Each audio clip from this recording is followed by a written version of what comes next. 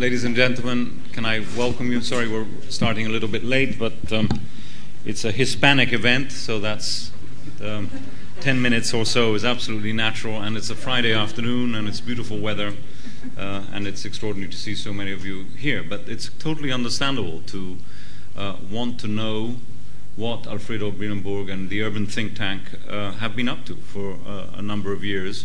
It's an extraordinary opportunity to hear what, for me, one of the most dynamic and active architectural activists I know in the world is actually up to. And on the whole, you never know what he's up to. And so whatever introduction I give will probably have little to do with what he actually speaks about.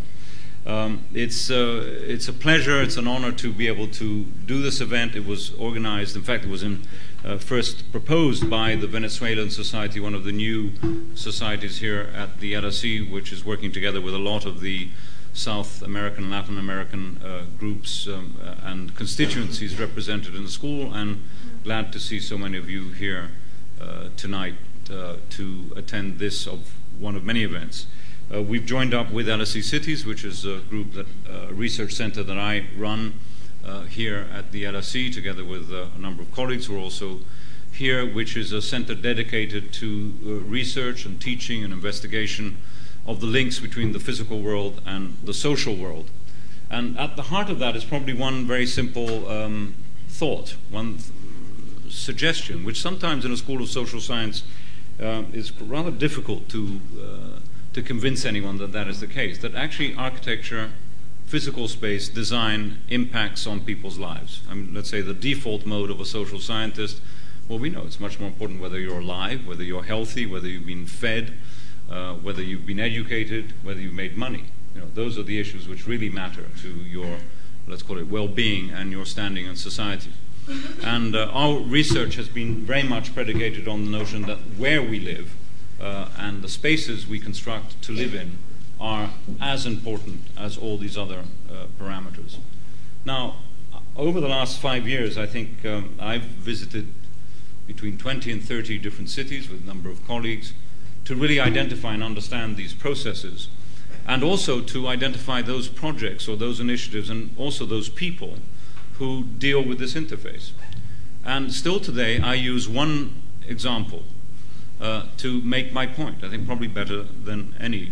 And that is a project that Alfredo took me to see in 2005. No, it was January 2006, in fact, in Caracas, which is something that he and his partner, Hubert Klumpner, invented right in the middle of one of the most difficult areas and one of the most difficult cities in the world, which is Caracas.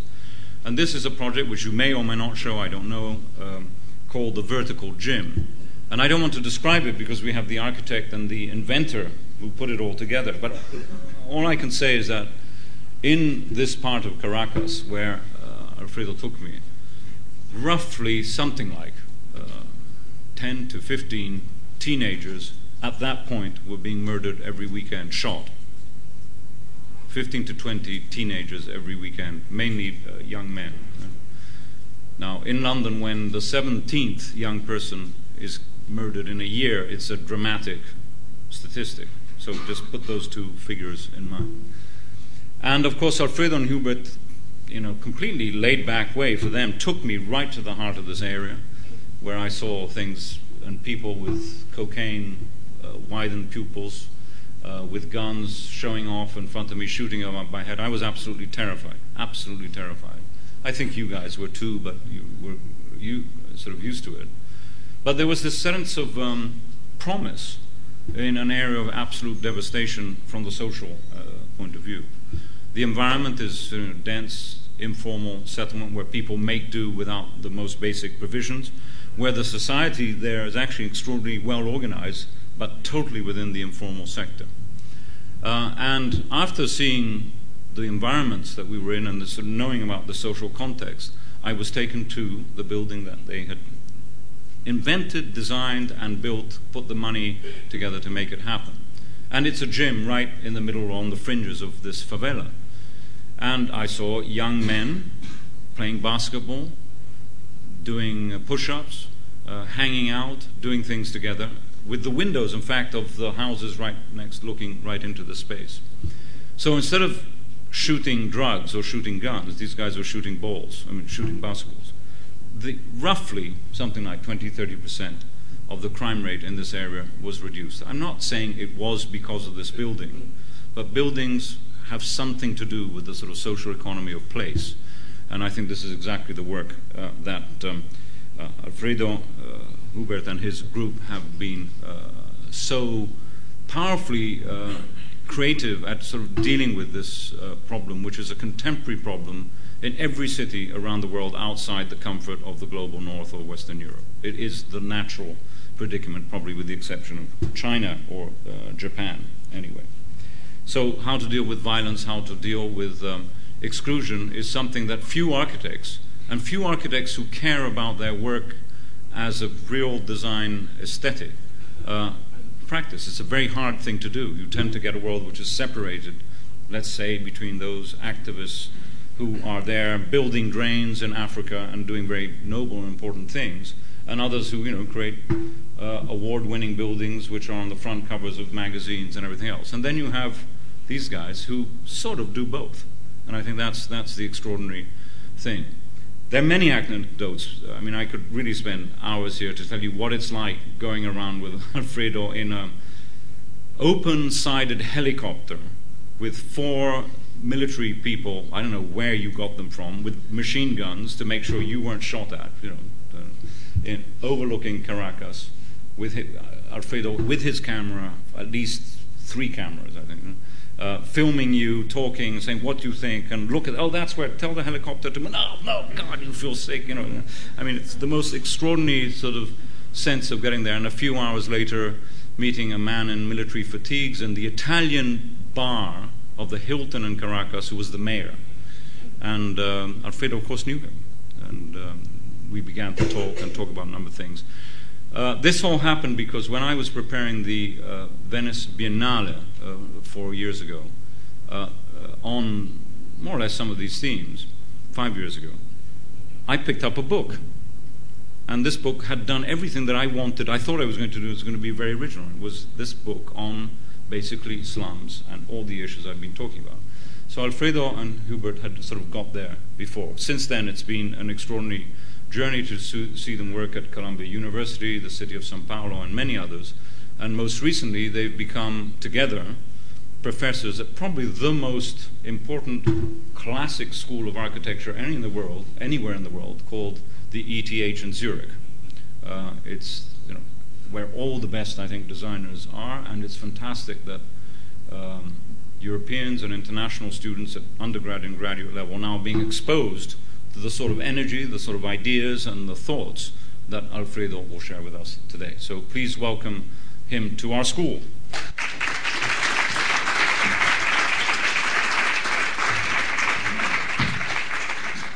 Wow, that's an important introduction. I have to tell you that now it's my little turn to say something. 2 people have been instrumental in our career. One is Christine Freires, with whom we edited the book, Informal City, Caracas Case, and the other is Ricky Burdett. And those 2 very important individuals were important because no one was interested in our topic. We went around the world. In fact, we were so brash that we were in people's faces. More than once, I was reminded of that, to stay cool. But the issue is, it's very hard to find people who are willing to do social investment. And that's why I'm here today. I'm here to tell you a little bit about that journey. What I do is what I do is what I do. So it's hard to really describe and make full circle the ideas contained in it. But I will begin. That would be nice. Is that okay? Very good, very good. Yeah, perfect. Okay, so it begins, I guess, the other way around. So we begin today, now, as professors at ETH. Why? Because the money's in Europe, and I'll explain that. And the money and I think some of the best social thinkers are in Europe. Can you move the image to the right? It's cutting off the lettering on the left.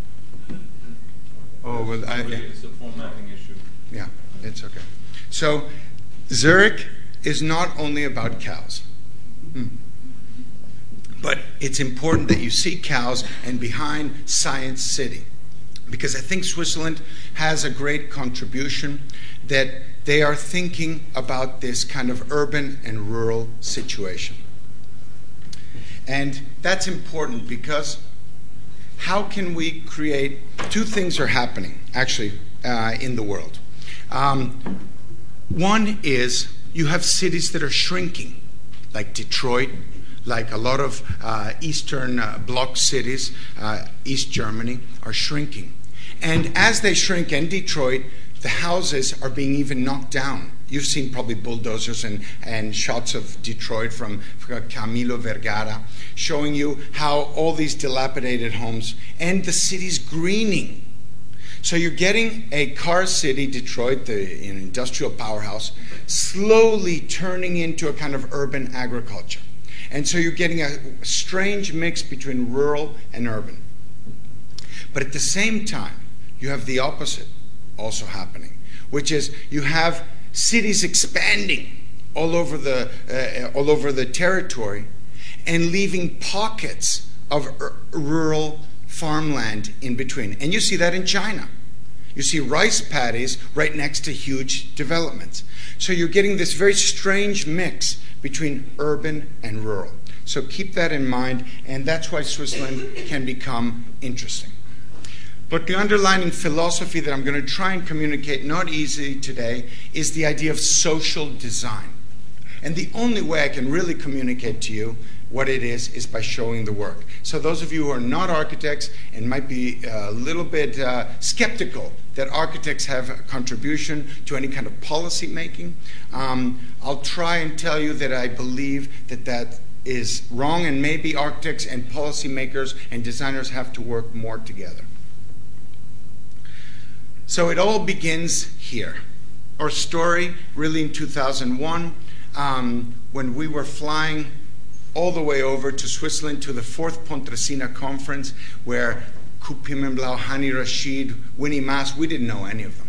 We were flying over as kind of the token Latin Americans to speak in the conference, and it happened to be September 9/11. And as we were flying over, the tragedy happened. What became so important to us was that fateful day was we arrived in the conference and they wanted to cancel the conference completely because architecture had been attacked, right? And they thought it was not appropriate to talk about architecture. We said the opposite. We stood up there, unknowns, in the middle of the dinner, and we said, no, the show must go on. Now is when we have to talk about it. Now is when we have to talk about the link between these extremes and across this wall. So some of you might know Teddy Cruz, a very close friend. There's been a network of friends developing. So I do believe there's a new generation, a kind of actor network theory, in the sense that there's many individuals that are thinking alike. But that political equator is a fictitious one, right? Not the real equator, but it draws across to making a division between north and south. But the interesting thing on this map is all the pixelated dots are the areas in which growth will be most apparent from now to 2030. And most of it will be in the south, and most of it will be in slum areas. Now, this is Mumbai. So the real dilemma of this picture is, what's better? So these are blocks for slum rehabilitation, and I tell you, I'm not so sure if it's better, right? They become ghettos, vertical ghettos. But we'll talk more about that. In the Times of India, and you can see it down here, the figures, in 10 years, 1 million slum dwellers have added to Mumbai's physical reality. So at the same time that they sell you the idea that slums are, or people are moving out of poverty, right? You hear about China, 300 million moving out of poverty. I tell you, examine, you who know better about numbers, examine the way the UN has put together those numbers. Why? Because, as I understand it, it was a change in classification. It was a change in classification between houses that had no latrine and houses that have that latrine. But that doesn't mean that they're not like slums and have huge social problems. So that idea that 300 million are moving out is a relative number that should be checked. But here we are in Europe. These are fantastic maps of MIT showing that we are living in one urbanized planet. And this is the idea. There's consequences, there's social responsibilities across the globe, as you already know it. We've always been much too focused on cities as form, as like we're always inward looking, we're always looking at the shell or the footprint of a city. But obviously, there's an interrelationship between the outside and the inside. So we no longer can just look at cities and its footprint, but we have to look at everything outside, because everything outside is also pertinent to the inside. So it's this idea of an urban planet that I'd like to pass forward. This is a very famous photograph, actually made famous by Urban Edge and the Cities program. But the beauty here is this division wall, this edge condition. Richard Senna had the pleasure of hearing him talk in New York just a few weeks ago, and he was very interested in the idea of the border, the edge condition, and how we could treat it, how we could make it more porous. What possibilities can we do to make this dialogue, more fluid, break down the way it is, this sharp edge breakdown. So I think the future is about social distribution, but not as an ideology. Don't get me wrong. We are not ideologically oriented. That's like a dinosaur thing. We're actually trying to navigate and create a kind of another modernity, or, if you want, another way of producing architecture that really does break down these barriers. But Eric Hobsbawm, great guy, he's still alive in England, he really put his finger on it. He said the 21st century will be about this social distribution. So in these perspectives, these are the marches in Caracas for and against the political parties at the moment. We voided out the architecture because, as Ricky said in the introduction, it's about people. People are the first infrastructure and the first social infrastructure. So purposely, in this little artwork, we've annulled the architecture to not make you think about it.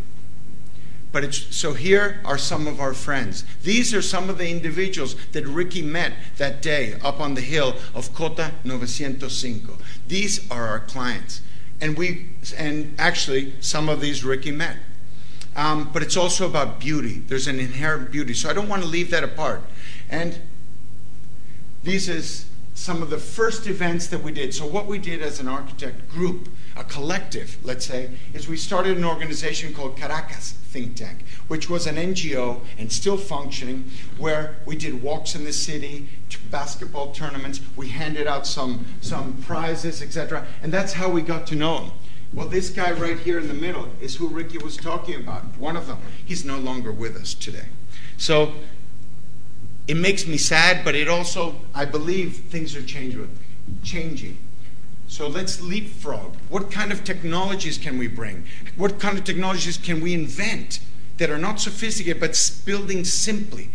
Simple technologies to leapfrog. If we had put in landlines to all of those slum areas, which I will show you in a second, we would have lost all of our money. So the idea here is, how can we invest really prudently, because there's a scarcity of resources? How can we do this in order to leapfrog them out of their poverty? So before, this is our friend Kai Rothenberg and Lothar Baumgarten. Lothar is actually a very famous artist. They were going back to the jungle, Levi-Strauss style. They were looking for the axis mundi. They were trying to understand a sense of community, right? This is in the 1960s. But I tell you, the first Indian we saw was in the city. All those Indians migrated to the city. In fact, they're no longer there. They're fleeing nature because there's a bloody war out there. Do you know that Colombia, half of Colombia, is given up to the guerrilla and the narco? Of course it's getting better, but half of the territory of the country is lost. They fled. Where did they flee to? They fled to Venezuela, because Venezuela had oil money. So we had a huge influx of population and no housing. So they built the city for themselves. They came to work, right? It's logical. And these are the gun holes, gunshots on the walls that occur at night, and the kids have incredibly outlined them, making a very conscious gesture to make you really think about what's going on there. But during the day, it's a basketball field. That's where we held our tournament. And this is in Sao Paulo.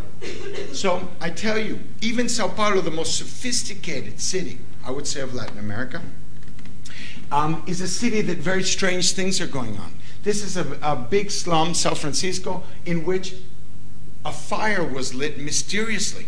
But we know that this slum is small slum, smack in the middle of an area where developers want to get their hands on this piece of property. It's a wood slum, so they said it was precarious, and it went up in flames. So we did this book, Informal City, that Ricky addressed on, in order to understand the reality of where we were coming from. Because I tell you, architecture is changing. And the way we build cities is changing. Somehow, not because we had a vision, but we knew that more places would be like Caracas than like London or New York or Manhattan. And in that sense, we thought this book could be useful for some areas, and especially in the Sur Global. But this is another very important precedent for us. This is the Previ project in Lima, Peru. And it was led by Peter Land. He's the man there at the end at the blackboard with the glasses. Now, Peter Land organized a group of architects, and it's the only time that I know of where international architects like Aldo van Eyck, Itzo Saki, James Sterling — by the way, there's an exhibit of James Sterling on now today in London — all went down to Lima, Peru to do social housing in some kind of slum rehabilitation. But the brilliance of this group was that they understood the idea of the growing house, which I will explain, which is they just laid the foundations for the urbanization, quite a large one, and they realized it, but they knew that over time that urbanization would grow and new floors would be added. And there's a fantastic article in Domus of last month written by Justin McCurt, who's actually in the audience today, and I really thank him for bringing that to the public light, because not too many people know about this Previ experience. So I ask to you today, why aren't very well-known architects really putting themselves also on the line and donating at least a fraction of their time to thinking about these large, poor urban areas, like this on the screen? You can ask them. So here's Ricky. He's trying to figure out what that city is, right? And that's a good question, because after Previ, the whole program had been forgotten. And this is what he's looking at. This is La Vega. It goes on endlessly. It's like a lava flow. How do you put infrastructure in there? That's a task for a lifetime. It's too big. The size of the problem is unmanageable. And that's what leads me to a couple of conclusions. Informal settlements are not the problem, but the solution. There's no housing policy that can be implemented to recuperate 2 million missing housing units. We can't even build 60,000 units a year as a housing policy. I don't know how many City of London or Council of London does in a year. Maybe someone will tell me later. 38,000 at best. 38,000. There you go. Favelas can no longer be defined as illegal. They are de facto legal. They've been around for 50 years. Those people have tenureship of their land and of their unit. They can no longer be defined as lack of urban services, because over time they've built the urban services. And this is what you see. You see a retrofitted city. This is on the ground now, not from the air, because you need to look at it from the air, understand the morphology. You need to go on the ground, and then you need to go to the small scale and figure out how it's put together. These are just some images so you see the architecture of the growing house, because it's growing because it incrementally grows over time as they have enough funds.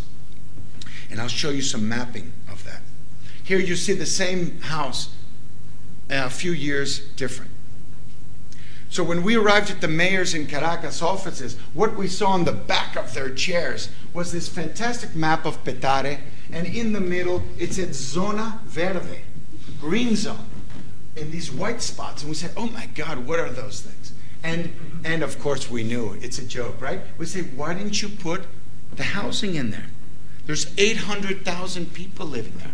Now, the reason that housing is not there is because they would have had to be delivered services. They would have had to have a legal responsibility towards those inhabitants. But because they're on municipal land or squatted land, he didn't acknowledge that. Well, this is Petare. It's not a mountain full of houses. It's one house the size of a mountain. Why? Because they do work in incredibly close-knit actor network ways. Now, if this was one house or a building, let's say an apartment building, the size of a mountain, what would you do to give them an elevator? Well, that's the question we ask ourselves. How can we get people up this building? And we'll come to that later. But this is another interesting aspect. This is 23rd of January. And this touches on this idea of another modernity. And I'm just going to read a quote from Paul Valéry, where he says, in 1935, we can no longer deduce from what we know. The reference tries to make a link today to this time where the outlook for a culture was bleak. And this is Caracas. The outlook for any kind of positive culture coming out of Caracas was very bleak for architects. And Ricky actually took the chance in the Biennale of 2006 to include Caracas as one of the cities, not as one of the positive maybe cities necessarily, but there were some aspects that we later brought out. But because it was a city that was just representative of a state of bleakness, right? Of overlapping generations of modernity gone array. Well, this project, 23 de Enero, was a fantastic housing project of 48 mega blocks done in 1952. And it was just finished in 58. In 58, the dictatorship fell. As the buildings were about to be handed over, when the dictatorship fell, there was a popular uprising, and they squatted 23 de Enero. They broke into the apartments. Even to this day, there's maybe no legal tenureship. But this is the hottest place in Caracas. It's where the president votes today. It is an incredible tight-knit community. It is not like Newark, not like Chicago, not like Mumbai. It is actually alive and well. And the interesting thing is, because this secondary layer of urbanism was set in, it glued together that modernist tabula rasa, the Corbusian car city. There was all green spaces in the tower in the park, right? And it came to provide all the services that were missing from that modernity. And this is a story for a friend of mine in the audience today. When Corbu thought about the Domino House, this is his famous image of the Domino House. It was for 1917, post-World War I housing. And it was for Belgium. Well, the idea here was not to just show the beautiful concrete structure, reinforced concrete structure, but the idea to show it without walls was because he believed that it could become a solution for social housing. He thought that this could be filled with all the rubble of post-World War blocks that were on the street, the cheapest available construction material. So I tell you that the modernists began as social thinkers. And we build one of these domino houses every day in the city of Caracas. This is the status quo, modernity at its, or another modernity, if you want. At Columbia University, we were taught to build this way, to cut hills, build roads, create nice housing blocks, keep some distance between the blocks, maybe too much distance, and make it for the car city. You give one to MVRDV, another one to Koolhaas, another one to Sana, and you have a wonderful publishable work of architecture. Well, do you guys realize that in the magazines, about not even 0.05% of what is shown in the magazines has any, magazines only show 0.05% of what's built in the world, right? Not even, probably. And so I tell you, there's another reality, and this is the reality. When we saw this, we said, wow, this is really city building. This is what we need to learn from. I was not capacitated. I was not taught to think about this. But this is an intricate layer. There's stairs, systems, roads, little alleyways, and they build very lightly.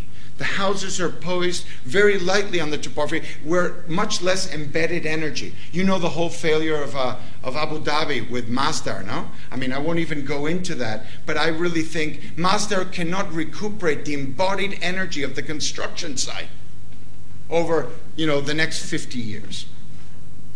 And they call it sustainable. Well, in the 99 mudslides of Venezuela and Caracas, we saw this happening. People invading buildings, building out their apartments themselves in a desperate situation. Well, then we started to think about, so what strategies could we bring to this mountain to bring this invisible capital alive? Well, the growing house idea was very important. So I'll take you a little bit through what that growing house is. First, they cut the land, they prepare it, sand, they fill the concrete bags with sand, they make a shack, right, for one or two individuals. Then over time, they build columns around it, they pour a concrete floor, then they build the roof. Then when they have a little bit more money, they go up, build another floor, they rent it out, and they do some agriculture on the roof. They do orchid, or they have medicinal herbs, or chickens. And so you get a very interesting combination of a kind of gradual building, but also a kind of alternate modernity. So what we're trying to do now didactically at ETH with our courses, these are some of them, is to look at different cities around the world. So we've moved now from Caracas as our main focus to a little bit broader perspective. And what we're trying to do is to create all the cliches that you can imagine of urbanization and of building cities, right? And the tabula rasa, the train urbanism, temporary urbanism, and try and map them out in an array of cities that we've been traveling to, and create a matrix of those things and see when the car was introduced, when a highway was introduced, when informality, the first evidences of informality, and starting to compare cities. So you have here the Garrido boxing rink, and thinking about, can we do a boxing school underneath the Hartbrücke highway, right? So there you have it. And not only that simple transfer, but really trying to understand a transferability of programs.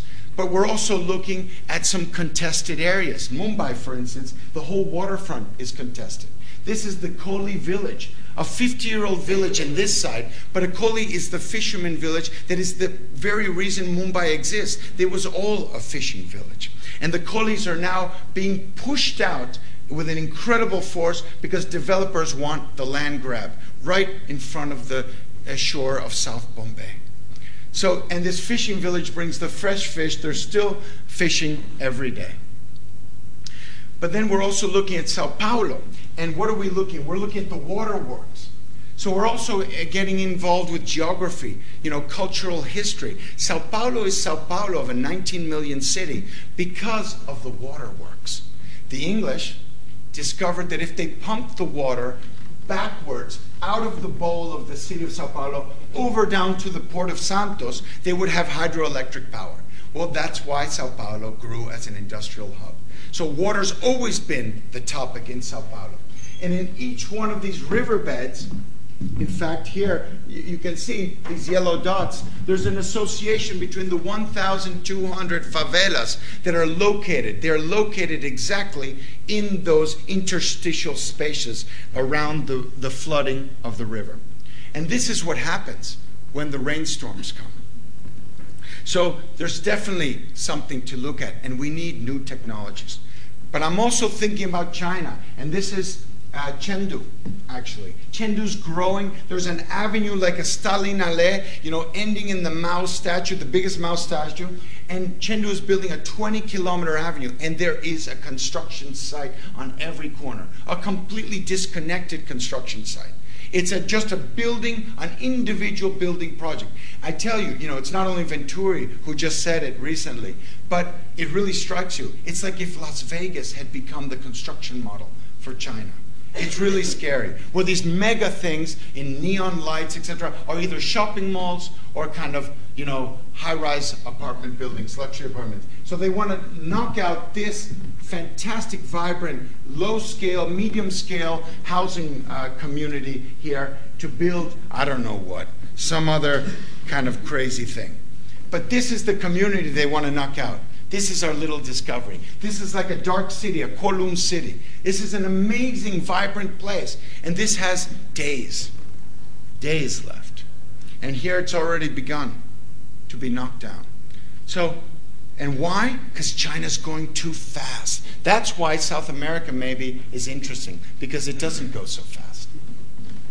But here you have, these are the runners, which are taking plans every 5 minutes out of the planning authority of Chengdu to get approved, stamped, and to build. And I'm telling you, architects are being nixed for jobs in China. There's not competitive bidding, competitive open architecture. No, there's a couple of star architects making some nice iconic buildings, and then they created these corporations for construction that are working very close with the university, that have directors, and young students from China work there when they go back, or they get grants to come here to study, and then they go back. But it's kind of a Politburo of design factory.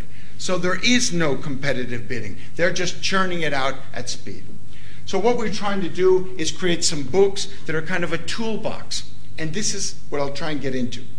The idea is to create a kind of census, to understand this as an urban fabric that's full of social life. We're interested in this medium-scale, high-density fabric, but we know it's got problems, right? So we're trying to map it out, and we're trying to figure out how to bring water, sewage in more effective ways. We're trying to how to use it with solar energy. How much can we collect? What's the heat maps of the area, etc.? What's the topography?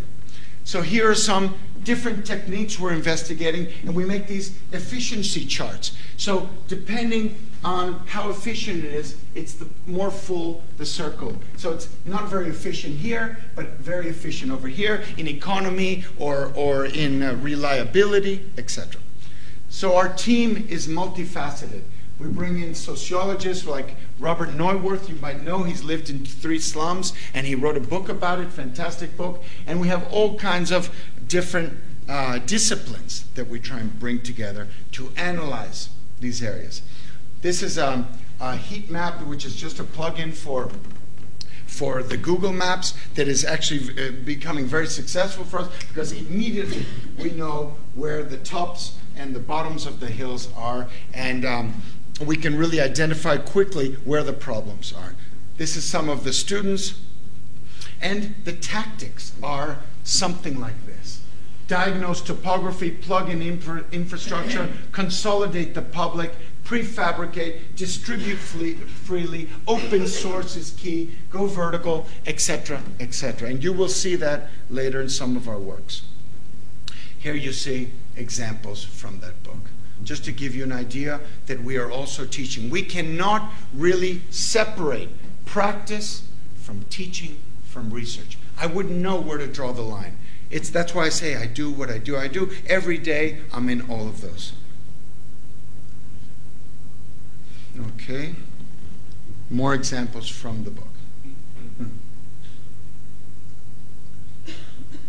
This is the network research. But now I'm going to bring you to Europe. Why? This was not really planned, but I just had 2 days of walking around London. And I felt that it was important today then to reflect upon it. So those islands of poverty, or the islands of, or these areas of the south, the Sur Global, are also present in the north. You also have them in Europe. And they're being quickly eradicated by developer schemes. But this is what you all know, Robin Hood Gardens. I know I'm hammering on an old story, right? But it was very important for me. Immigrant housing, you know it. It's going to be demolished. It's got about 6 months to live. It's a classic project by the Smithsons, award-winning architects. It still is full of a wonderful social life. They say that it's really not good anymore. The density's too low. It's right there next to Canary Wharf. There's huge pressure from council to sell it off to developers to produce lots of more units. I tell you, it's a real shame that it's happening. It even has a place for a vertical gym. But some of the interesting things we found was people on the ground floor that are disabled or elderly have their little urban agriculture. I mean, there's really some interesting things. This was the fantastic idea, concept, well, maybe not perfectly realized, but it was the street in the air that the Smithsons got from North Africa. And maybe you don't know it, but the Smithsons are the single most important group of architects, I believe, in the story of where modernism went wrong. And they were the ones who broke with Siam. There in 1958 in Ottolu, they were the ones who brought the bidonvilles of North Africa to the Siam Congrès International d'Architecture Moderne. Gideon and Corbu were running the show at that time, and Corbu said, maybe I'm too old for this. And the younger generation said, we've got to look at another way of making cities, much actually denser, and they were interested in this carpet housing of North Africa. But what they were really interested in is in the social life. So these streets in the air with glass windows, with doors, with fronts, with extra added circulation, was to make this a sociable space in the air. Every apartment has its entry there. So I'll just take you through. People say that this housing is bad. It's duplex housing, very big rooms. I really don't understand. We would never do that in South America. To knock down this, the embedded energy here, a classic work of art, a seminal work of guys that you only have two projects of in London. You have the Economist building, and you have this. And it's slated for demolition and development. And I'm really, really surprised. But this takes me to think about a project that we're working on. So we also went to Morocco. We started to look into the immigrants into Holland, into the Netherlands, and to see the surplus value, the different multicultural resource, you know, the new labor that came in, because the Moroccan population came in to rebuild Rotterdam, to Utrecht and Rotterdam post World War II. They are the ones who built the city. They were the cheap labor. And now, also, they're being evicted. These are just some of our research. You have actually a mayor now, Moroccan mayor, and he still can't do anything. But I'll take you here into Hooggraven, which are old blocks, also held by council housing, let's say, which is kind of public-private social housing that it was created in the Netherlands for migrants. But the property values went up. Now this housing where the migrants were inside was very expensive to hold with that low density. So they're selling them off. And the reason they give is because they've lost their use. And the energy coefficients of the buildings is bad. So why do I show it? I show it because we came up with a little scheme of putting additional housing and stair towers, retrofitting it for fire codes, insulation, making new gardens, working on the whole idea of how we could bring these units back to life. And actually, by this little plug-in system of new elevator and walkways and additional rooms, we give them a little winter garden room. It plugs in to the blocks and gives it insulation, stair towers, and actually gives it a whole new life that is very much inspired by the Smithsons. So I tell you, it was a real surprise to hear that those projects are gone. This is the plan of how it works, the blocks, the new stair towers, the new streets in the air, the additional rooms, and that leads me to our Caracas work. This was, believe it or not, just kind of the introduction. And we'll stop whenever you get tired. But la revolución del diseño. I tell you, design has a power. And this is a project in Caracas. It's a very strange project. It is a tower in Caracas 17 years ago. It was the highest tower in Caracas when the bank went broke, just when Chavez came into power. And the question here is, function sometimes follows form. This bank tower has been squatted by 3,000 families. The whole tower is being transformed as we speak today. And I have a movie to show you how it's being done. By do-it-yourself urbanism. It is Yona Friedman's dream. Now I bring you this very strange example, which actually the New York Times wrote about not too far ago. to show you what can be done with willpower. Now, how does this work? It's an organization of the Anglican Church or Evangelist Church. And they are putting together a team of workers, builders, family. Why? Because there is no housing policy in the Venezuela of today. And they're working. I'm not saying this is an example, but look at this.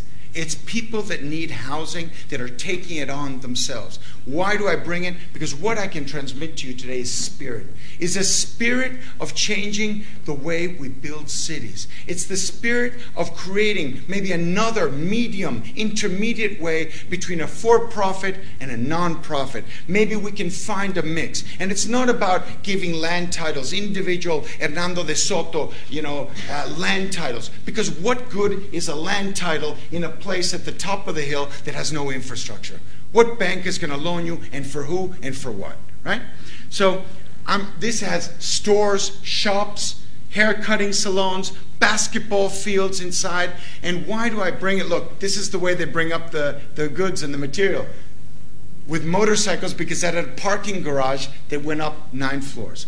So what I'm saying is, this idea between formal and informal is bad. Informal, when we talked about it, was not about out of formality. No. Informal was a very ambiguous term that actually meant a kind of rhizomatic, different structure of growing a city. Because inform, right? What does that mean? It's not out of form, it's inform. It's actually about process. It's about understanding how people are organizing themselves. And that's what I'm interested in. Production factories inside. So these images are exotic, correct? But I tell you, there is some value in it. And the idea is, can we build a democratic city in a different way? This might sound a little strange to the island of wealth that we're all in at the moment. Okay, we're back to the projects. This is Caracas. This is the hills around the valley on both sides, a huge mountain on one side. Caracas is a perfect modern terrain to build the modern city. In fact, Corbu on his trip said Latin America will be the place where modern architecture can flourish. And why? Because the topography is so fantastic. You can build under, over, around, and it creates an incredible spatiality. But that didn't happen. But what we started to observe were things like this center, right here in the middle. We said, if we can create some urban generators, and we can link those urban generators together, maybe we have a chance. But we began in a very humble way. We began working as street vendor architects. So we met the Don Bosco Catholic priests in Petare. And they said to us, look, there's a terrible problem of homeless children and orphan children. And we don't know where to put them. Our house is full of these children. We said, build a center under the bridge. Just do it. Use the bridge as the roof. So we did. We made some drawings on a week in our office, and we handed it over to the Don Bosco Church. We came back 6 months later, and they had made Casa Hogar Mamá Margarita. And it's right under the bridge. It has the first example of our soccer pitch that we built over the house. So inside the house, however, we started to work on program. This is the entrance to the kitchen and the dormitories. And we developed the idea of a woodworking shop. This is Jose Antonio Nunez from our office. And we developed a very simple chair that they could build. We did some urban agriculture. And this is how we left it a few years ago. And now it is completely taken over by the Bolivarian government of Venezuela. And they have kicked the Don Bosco order out, and it's being transformed. So what we realized is architecture is very vulnerable in the countries where we're working. And when we realized that we couldn't have a permanence, actually we intuitively knew it, we had to approach architecture in a different way. So we began to make these micro projects, and what we're maybe good at is making these prototypes. This is a dry toilet, which is a composting toilet that you can have urban agriculture. Why? Because this is the top of the hill of La Vega, where they could bring water up with a pipe because there was enough pressure, but there was no sewage. So it was just seeping into the hills. So we said, let's bring a dry toilet, which was a rural instrument. to Caracas. And with Liat Esakov, we built the first one. Here you see it, some stills from our movie. And these are the two girls that built their own house here with bajareke, mud brick house, and take care of that bathroom and actually have a wonderful garden of tomatoes. And there. And then we moved on to saying, okay, what else can we do? We have this stair system. People are going 39 floors on average up the hill to the house. 39 floors, 2 hours to get to their house. But it rains like crazy 6 months out of the year. So we said, well, maybe we can make a kind of stair system that is very generic, straight tubes, bent sheet metal, and with a swivel plate so that you could make stairs going in any direction. We handed that over, and we built the first prototype, and we don't know how many more have been built. This is one that's been transformed completely. So sorry. Let me just play that.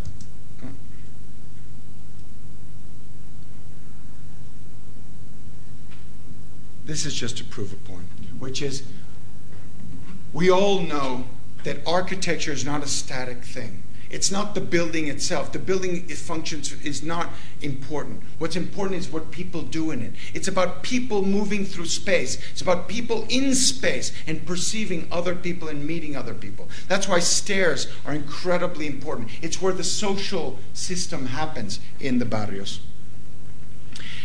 That brings us to the growing house concept. We thought that maybe we could liberate some space by building these kind of raw concrete structures as an alternate housing project.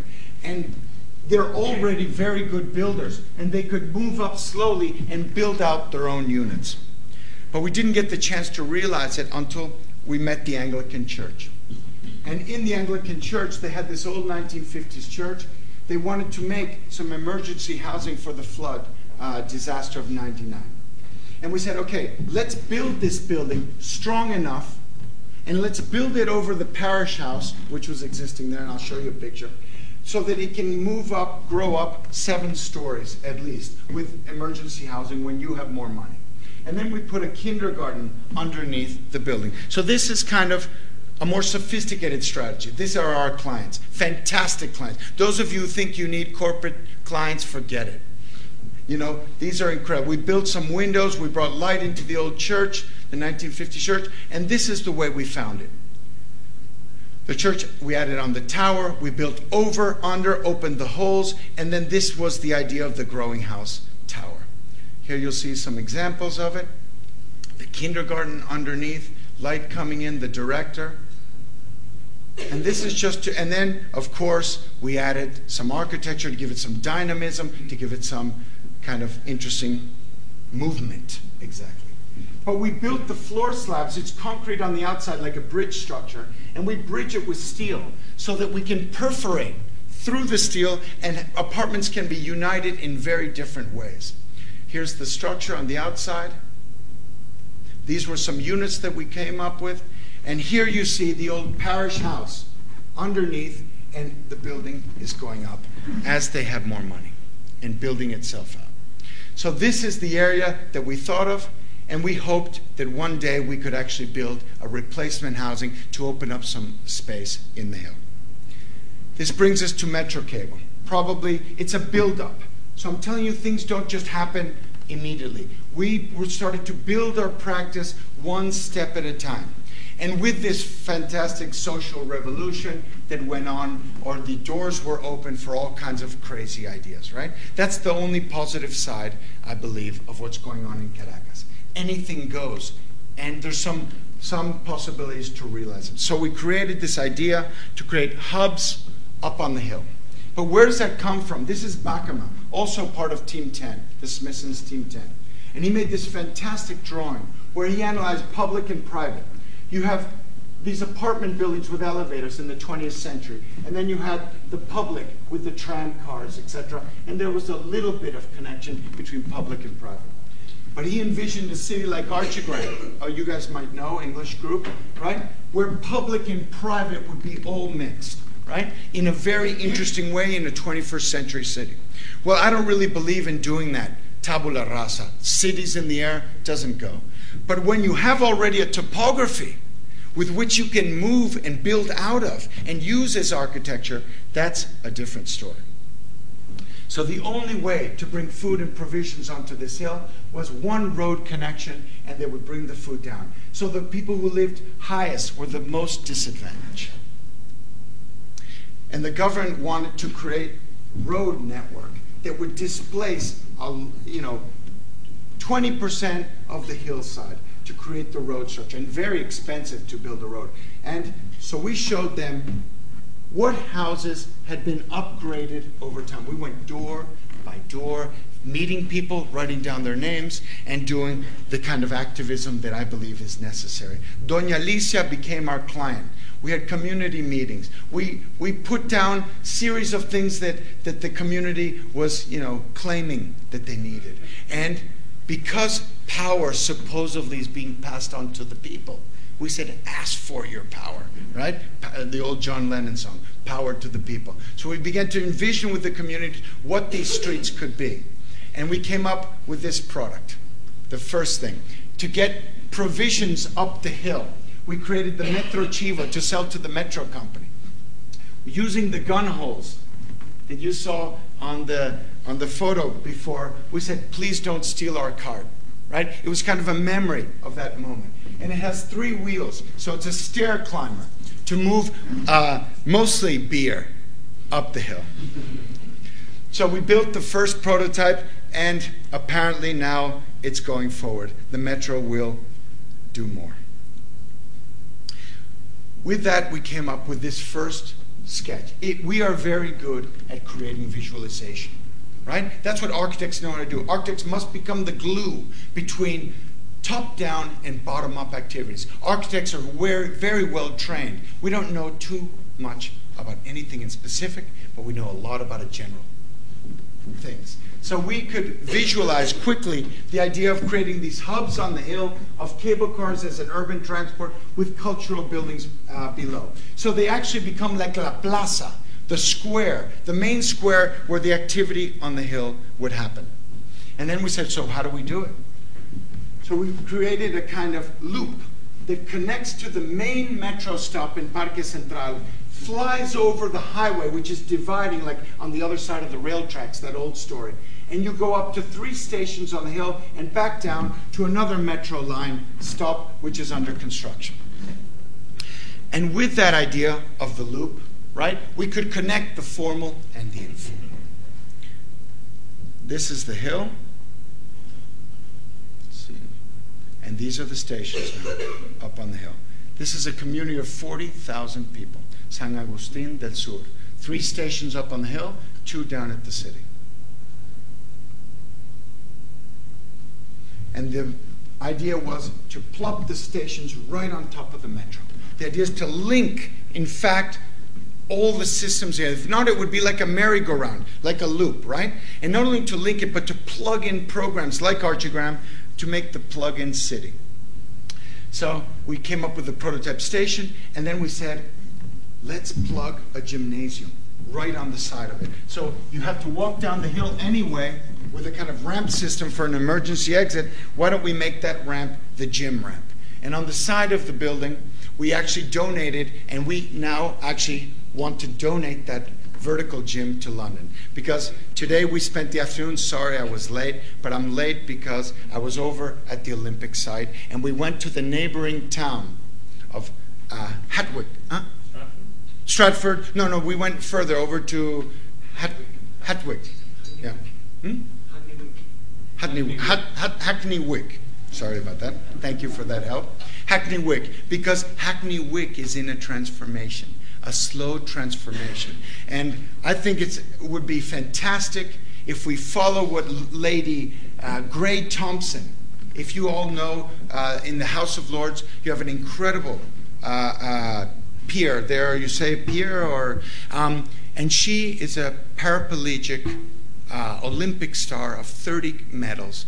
And she on May 6th said, in a meeting in the House of Lords, said, we hope that the London Olympics leaves a legacy in the poorest neighborhoods about sports and inner city infrastructure. I'm not sure it can happen that quickly, but I believe that if our first gesture is to donate the gym, free of charge, all plans to the City of London.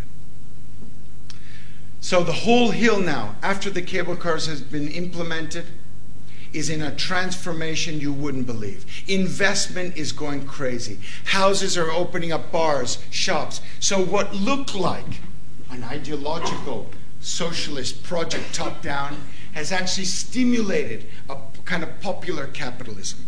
So I really believe that there's ways in which to work that are a little bit different than we normally think. And this is the cable car in the city. So what was the worst area of the city of Caracas is now actually one of the most exciting areas. And this is what I'm talking about. I'm talking about turning around areas. I'm talking about turning around Robin Hood Gardens. I'm talking about turning around areas which you think are actually not very good, but without eviction, without slum eradication, but actually creating new infrastructures that plug in. And I'm sure that at Robin Hood Gardens, there is enough terrain there to put added density that would vitalize the area and respect and keep the Smithson's block alive. But it might be, I fear, a little too late. But now I'm going to tell you to that vulnerable story. I'm going to take you to what we tried to do. This is the avenue down below where the metro runs. We identified for the city metro company that they had lots that they had left open as the construction of the metro went on. So we said, don't only invest in the hill. You've got to put replacement housing, old people's homes, a series of things that the dwellers on the hill need down at the formal city, schools that were missing. So we tried to work with Misión Villanueva on this avenue down here. And on this avenue at the very bottom of the hill. Because we needed to prove a point. It's not about just working in the poor districts. It's about changing the composition of the city. And this is the avenue, and these are some of the model buildings that we worked on. But what did we do? We thought we would have some time to work it out, right? So there's subway stations, Nuevo Circo, Teatros, Parque Central. So we started to look at a color scheme for the avenue. We started to say, can we make a visible change in the city in one avenue? Well, unfortunately, we handed over the plans, and they were only conceptual design drawings of possible buildings. Well, we were then asked not to continue. It was taken over by centralized government, and they began to paint the whole avenue yellow. Here are some facades of it. It's actually very funny. But what we handed over was these kinds of drawings where we identified possible sites for reuse. We identified signal posts, how you could navigate through it. These are the site maps. These are some of the buildings that we designed and handed over as conceptual designs. The growing house, we actually moved it from up on the hill, which is the idea of the growing house evolved.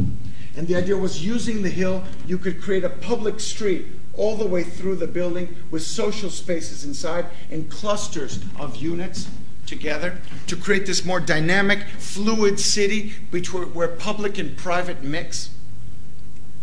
These are some of the growing house schemes.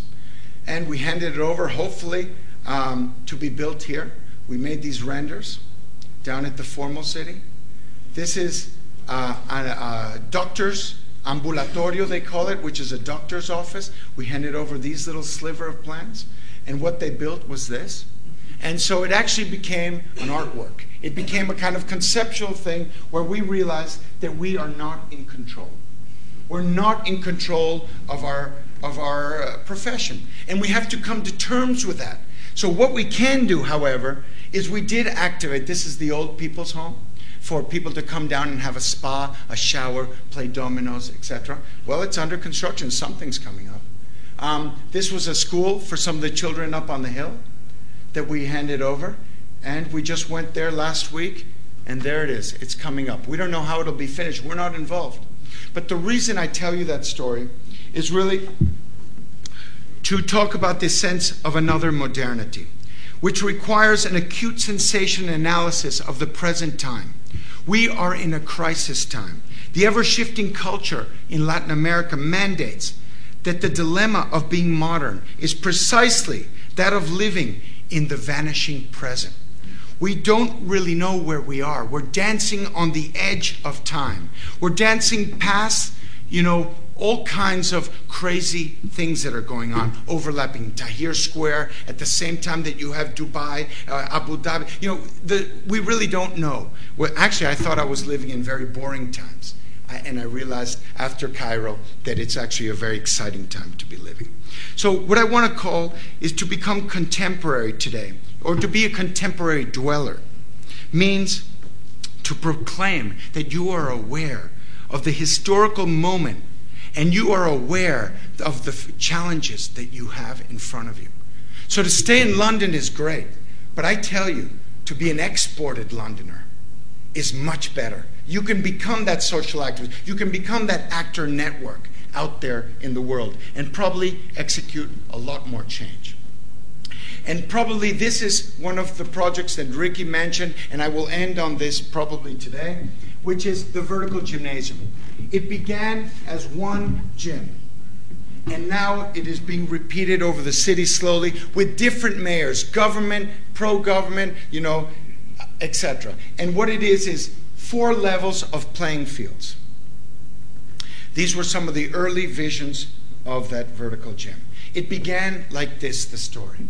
We were walking in Chacao, and I was a soccer player a little while ago, and I went to play with these kids on the street on a 6-on-6, and they told me after the game that they would like a roof over their soccer field. Well, I was just coming back from New York with Hubert from Columbia University, and we said, what, a roof? Let's make a structure. Let's maximize the amount of sports that we can do in this community. Because if you look around, look at the density of that community. They needed, in fact, if you were to apply the legislation, the laws that the city requires, if you're going to build a new city or a new urbanization, it requires a series of coefficients of open space, green space, schools, etc., that are non-existing. So if they were to incorporate these areas into the mayor's responsibility, he would have to produce these spaces for them.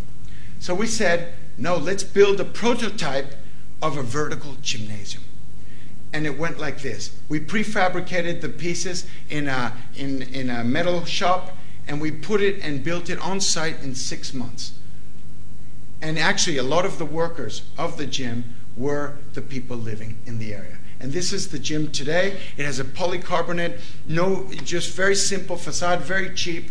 And this is the community that is actually benefiting the most from it. The youth now, as Ricky said, are moving out of these lanes and going to sports programs. And actually diabetes has been reduced, and actually crime has been reduced, as Ricky said, in 30%. But not only that, but we started to look at the color schemes. So here's where the designer comes in. And we use that orange as the orange of our gym. And to relate it then back to the community. And this is what happens every day in that gym. It is fully programmed. We have 15,000 people using it per month. A place where only 6-on-6. Now this is where the important story comes. I just asked the Acumen Fund to help us see how we could build more gyms and do a research project on this prototype, how we could place it in other cities around the world that are also needing it. Well, they told us, I need an econometric study of how your gym impacted the community. I need to know the economics around it so I can justify the social investment. Well, I told her I wasn't very good at that. So I throw it out to you. If anyone knows or anyone's willing to do a research project on this area, we house you in Caracas and we come up with the statistics that are needed for me to be able to sell this to the big foundations that deal with this. But as I was saying, the gym is only 4,000 square meters of usable space in an 800 square meter lot. And it's been successful. People get married there, community meetings, sports. It is the house for everything. It is the maison du peuple. It's the people's house, which is a very old concept that goes way back to Russian constructivists, worker clubs. So here is the second gym as it goes up in Baruta. And this is a recent photograph.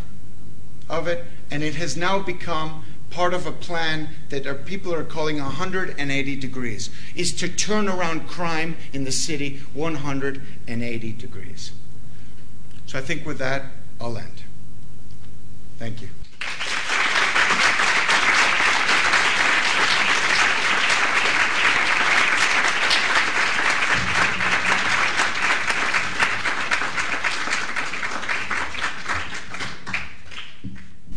He stopped 1/3 through the number of slides. When he said he could go on, he could. Alfredo, come and sit down. We have a bit of time for conversation and comments. Can you hear us? Yeah.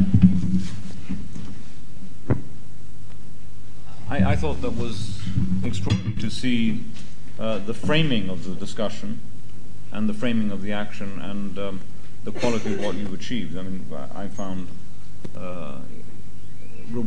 Amazingly exciting and incredibly positive. I mean, you come out of a talk from you. Most times you hear talks, and I think I feel I engender that myself when I talk about cities.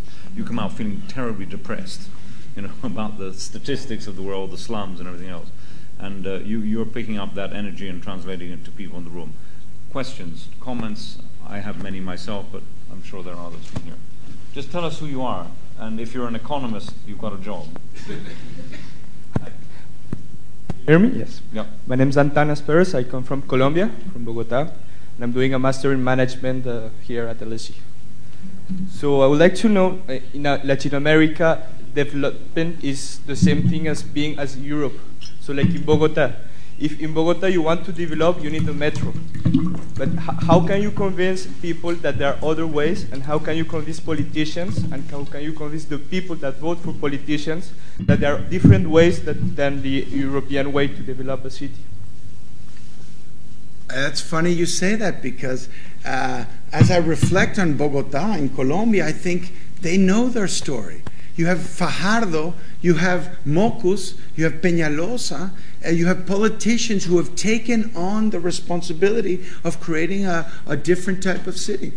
You have incredibly illuminated people. And I tell you, this is interesting, that you might say about North and South or Europe and Latin America. And I tell you, a lot of new models of city building are coming out of Latin America. In fact, the Metro Cable is one. It's the first prototype of an urban cable car system, and it's coming from Latin America. Also, you have the dedicated bus route, which came out of Curitiba and implemented much, much further in Bogota. So you have in Medellin, you have another metro cable. So I actually believe that Colombia is on the forefront of urban development. But is your question really how do you get the people or the politicians to support it? Is that? So people have to vote for politicians, but if there's a politician saying, I'm not doing the European way, people start to believe that this is not the great way of developing, we should vote for it. But I think the richness and the success of Bogota is that it's not the European way. It's actually created a model that, if anything, we're beginning to import here.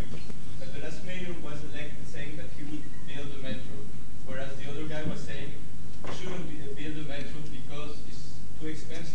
And he was elected because Bogota wanted the European way. I think I know where you're going. I think I know. Okay, let me think about this. You want to answer? Yeah, I can say something to it. No, you want to answer? Oh, you want to go? No. Oh. When you said, I think, are you going to come back later? Yeah. I think what you're leaning towards is that we have this idea that to develop we must look like other cities, right? It's the Manhattanization of the world. Rem Koolhaas, if you might know of him, he might have come here to speak. He did a great disservice because he threw out an image of Manhattan to the world as the great city, right? The skyscraper. He had the model of the idea of a city that respected a kind of base, a kind of grid, a rationality, a kind of a base structure. And then he said, on top of that, do whatever you want, which is what Manhattan is. He made these fantastic drawings of a gridded city that has a base, that respects streets and streetscape. And then he said, do a tower with whatever folly you want on top. Well, that became the model of China, of Dubai, of Mumbai also. And in the new development models, right? Which is the base, the shopping mall, and then the tower, right? But what he didn't tell or what people didn't read because no one reads books, right? But it was in there, Delirious New York. The story was that he analyzed the program. What's fantastic about Manhattan is that in one radius of a block, you have absolute diversity. You have social housing, you have rent control housing, you have upper class housing, and I'm talking about East Side, Upper Side, Manhattan, right? You have, all kinds of diversity and mixed social programs. Now that was not transferred, right? So what the real story that you're getting at is, how can we go beyond just looking at images, right? So the way we do it is we stop producing so many images and we start telling stories, narratives of change. And that's why I think that if I were to do my next book of architecture, it will be the story behind each one of these works. Doubt that was what you were getting at, but that was a very interesting interpretation. we'll maybe come back there. Yeah. Just a quick question. Just a quick question. For your Metrocable project, how much inspiration do you got from the Medellin project? Was there some feedback or? Sure. We started very, very early, long time ago. My partner's Austrian. You can imagine he understands cable cars. He grew up with them. But so did I, funny enough.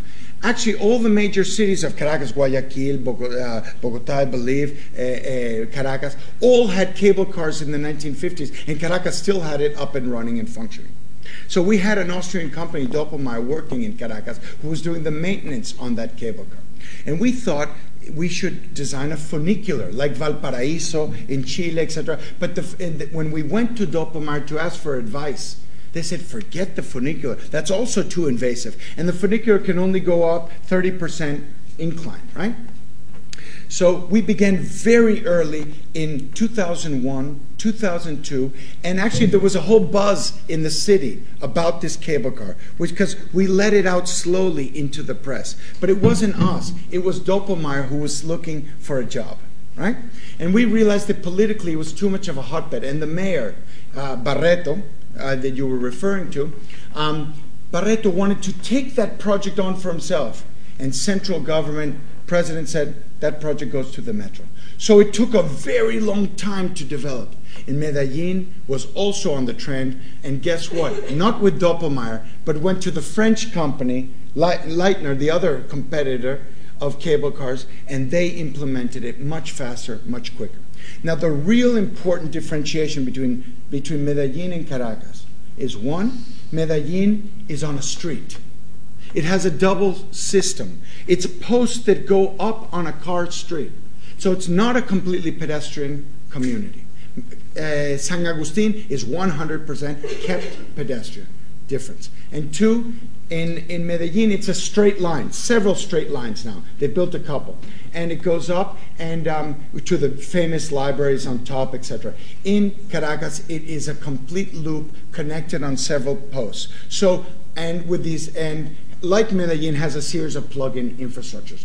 But I really hope that the Caracas Metro, which I'm not in control of what will happen there, remains a productive place that is not gentrified, but actually becomes a place in which they can produce things that come right out of the community, right? As people grow up, because there will be a certain amount of tourism. But Medellin has become an absolute beautiful flower market, touristic site, because as you know, Medellin goes up to a park.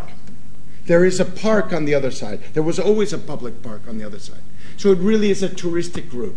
I hope that in Caracas it remains an urbanization just like any other, and not a touristic site. Can you say something about how money is put together for these projects? Because you say the power of images, and part of your role with Urban Think Tank is to create an image which then sort of catches fire and captures the imagination of politicians and others. But there are a number of projects here that in many other parts of the world just wouldn't have been funded. Right? Yeah, that's very important. Yeah, and what role did you play in that? Very good. So, did you pay for any of the stuff? Yes. We have a fraction of that cost. Yeah. We have a fraction of that cost. You should say a little bit more about it. So, when we began as an architectural group, I don't have an eroticism with money. you know. So therefore, as an architect, we thought what we wanted was work. If I can have work and I can have a salary from the income, but reinvest it all in a kind of, let's say, non-profit, not no profit, but non-profit that actually reinvests in more research, right? And that's what it began as. We financed all of those early projects. We got grants from the Graham Foundation, from the KSB. We used grant money to funnel it into real projects that our sponsors were not even knowing. We wouldn't have gotten even the money from Germany if they knew it was to realize a work of architecture, right? And later they were very proud that their names were on the project, right? So that what Ricky's saying is really a tragedy, how difficult it is to access those pots of money. But I tell you, the problem is not money. There's enough money in the world, as you saw in the banking crisis when they said the banks were too big to fail. They suddenly appeared with thousands and billions of dollars, right, to bail it out. So money is not the problem. The problem is changing people's frame of outlook. Now, the cable car, it was a $90 million project, okay? The system. All of the plug-in infrastructure will take it up to 150. Oh, what a scandal. Twice as more expensive than Medellin, right? But did you see the size of those things? All of those stations have social spaces underneath that are just waiting to be opened up. That's why it looks a little bulky, but because they don't have the NGOs ready to go. Now, the vertical gymnasium, our first one, cost only $600,000 to build. Now it would cost about, there's been hyperinflation in Caracas, so it would cost about $1 million, $1.2 to build. But it's just a simple raw structure. Where did the money for the vertical gym come So vertical gym money came from a diverse public and private sponsorship. So the land was actually municipal land. Okay, so they just put a value on it. Later, private sponsorship came from a diverse group of organizations, local community organizations in the area. But the mayor paid for the majority of that project. The Chacao mayor had a vision. We convinced him. He was actually trained at Harvard. So he had that capacity to think through that project. But I tell you, it wasn't easy. And there's a sad part to it. He later politicized it and tried to capture that project for himself. Which is okay that he uses that project in political capital, but not to say that he had the exclusive rights on the vertical gymnasium. Other questions? Here and up there. Hello, I'm Travis. I'm an urban design student at the Bartlett. Put it a bit closer. Yeah, I'm an urban design student at the Bartlett, and I found your work really inspiring. I thought it was very important. And I really appreciate this toolkit that you've developed, the language to be able to go to other places, other cities, and implement these projects. But I do wonder about the political realities of it. Do you have any ideas for how to kind of approach a new place or some of these other cities and somehow deal with the politics that are there in order to make things happen? Like, do you have any, I mean, you are from Caracas, you know that city. Do you think that there's a way to reproduce that experience somewhere else? Okay, so you obviously, it's ambitious to think that you can do this globally. And we have no, as I said at the beginning, we only probably are good at producing prototypes, right? So we do this kind of local, but then we bring it back to our office, we develop it, then we send it back. But we need local partners. So yes, we have a certain methodology of going on the ground, right? Of putting the feet on the ground. Some people say in the ditch, right? We're working in the ditch. But the most important thing is to find a invested interest group who wants it, who needs something, and not what we have. We're actually interested to know what new prototypes can come out of that.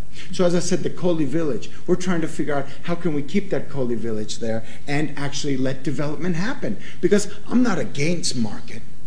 I just want a city that has multiple layers. Like, I guess, a better designed city than Caracas, but with the same spirit of the multiplicity. How do you put traffic lights in Mumbai? How do you stop cows at lights, right? You know, I'm really interested in this notion of the kinetic city.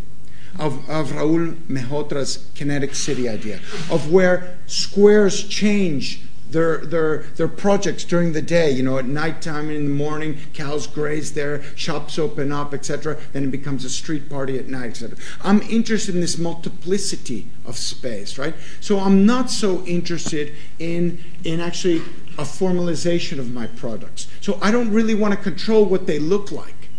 But we find vested interest groups, we hand over prototypes, and they must take it on. We are limited, and that's where I say I realize the vulnerability of playing the global architect. Question over there. Hi, Andrea Colantonio from LSE Cities. I was going to ask you a question about money and how do you fund your project, but Ricky has already asked that. So my question is about approvals and permissions to build in these places, because they're not formally regulated.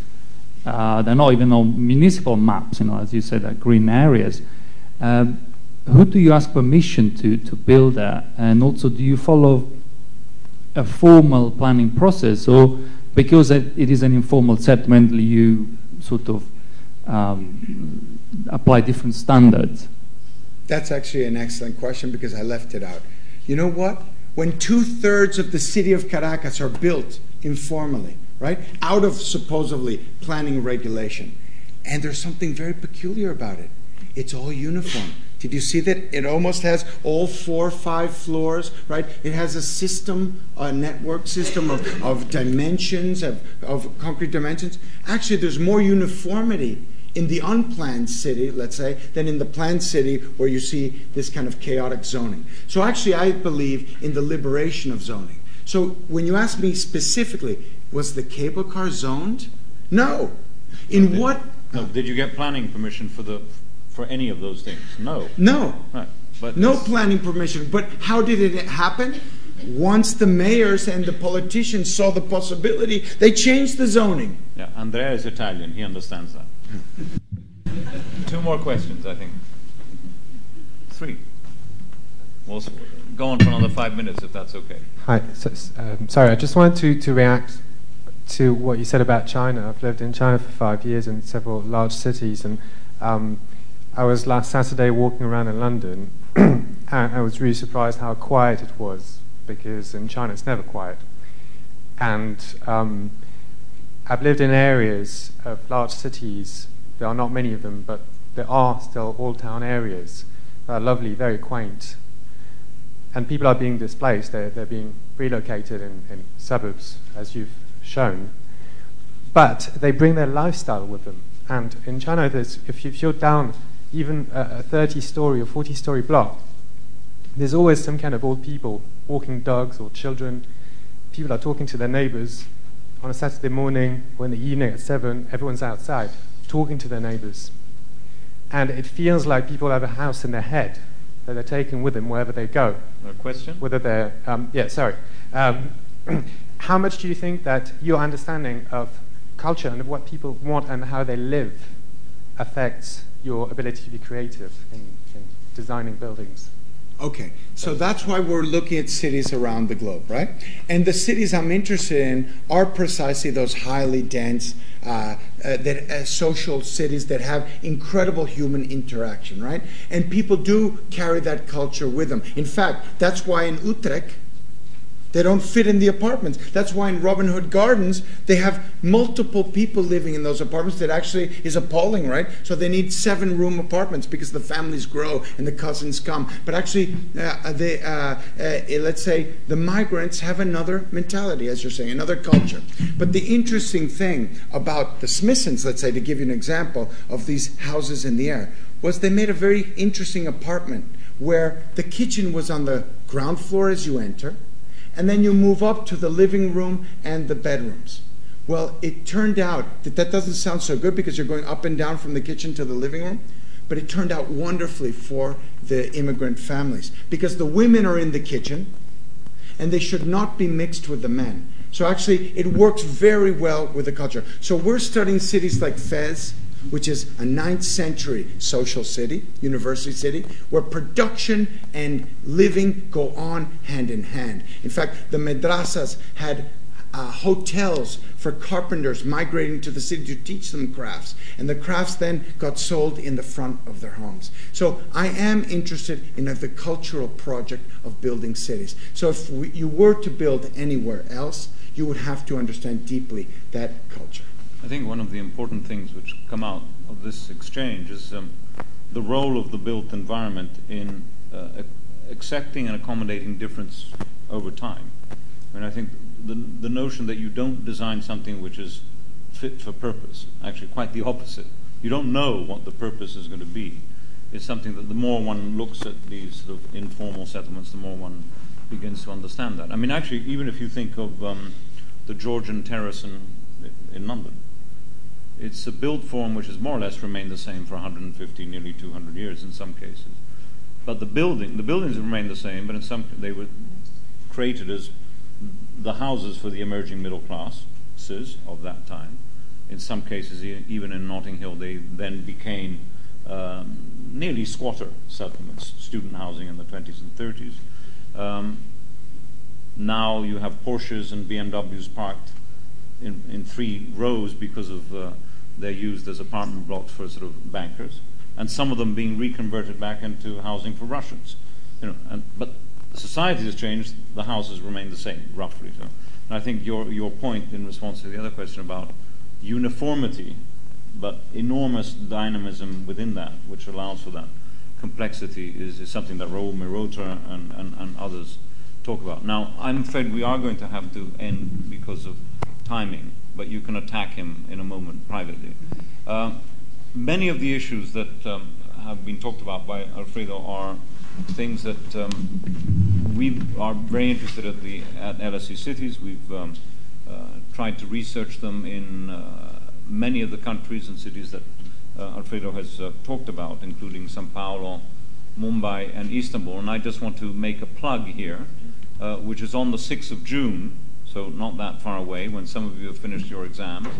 We're actually launching our new book, which deals with many of these themes and focuses on these 3 cities, called Living in the Endless City. It's the second iteration of a book which came out 2 years ago called The Endless City. And to launch that, we're holding an event in the new academic building with Juan Clos, who's now the head of UN Habitat, who used to be the mayor of Barcelona, Richard Sennett, Saskia Sassen, and 3 of the authors of the essays in this book in Mumbai, in Sao Paulo, and in Istanbul. So I hope some of you come to that. But certainly when we go through that conversation, Alfredo, many of the ideas and I hope some of the energy that you brought to us will be remembered. But I go away uplifted from your talk and feel very, very positive as ever whenever I meet him. So join me in thanking Alfredo Brillembourg. Thank you. I just want to say one more thing. You know, some of you, maybe you don't know it, but Latin America had a great boom generation of writers. Vargas Llosa, Cortázar, Borges. But the best one and the most contemporary of them for me now over time is Cortázar. And he wrote a couple of books, but he wrote one short story books called Cronopios y de Famas. And Famas, he called those ego characters that walked around the city who had a big ego and needed to see themselves in heaven. But he had another group of characters called Cronopios. Cronopios were kind of a Sgt. Pepper's Lonely Heart Club Band, which was him and his friends. And I tell you, I just want to say that there are a group of very interesting people who kind of understand the vulnerability of architecture and urbanism and are looking for solutions. And Ricky is probably the best of them.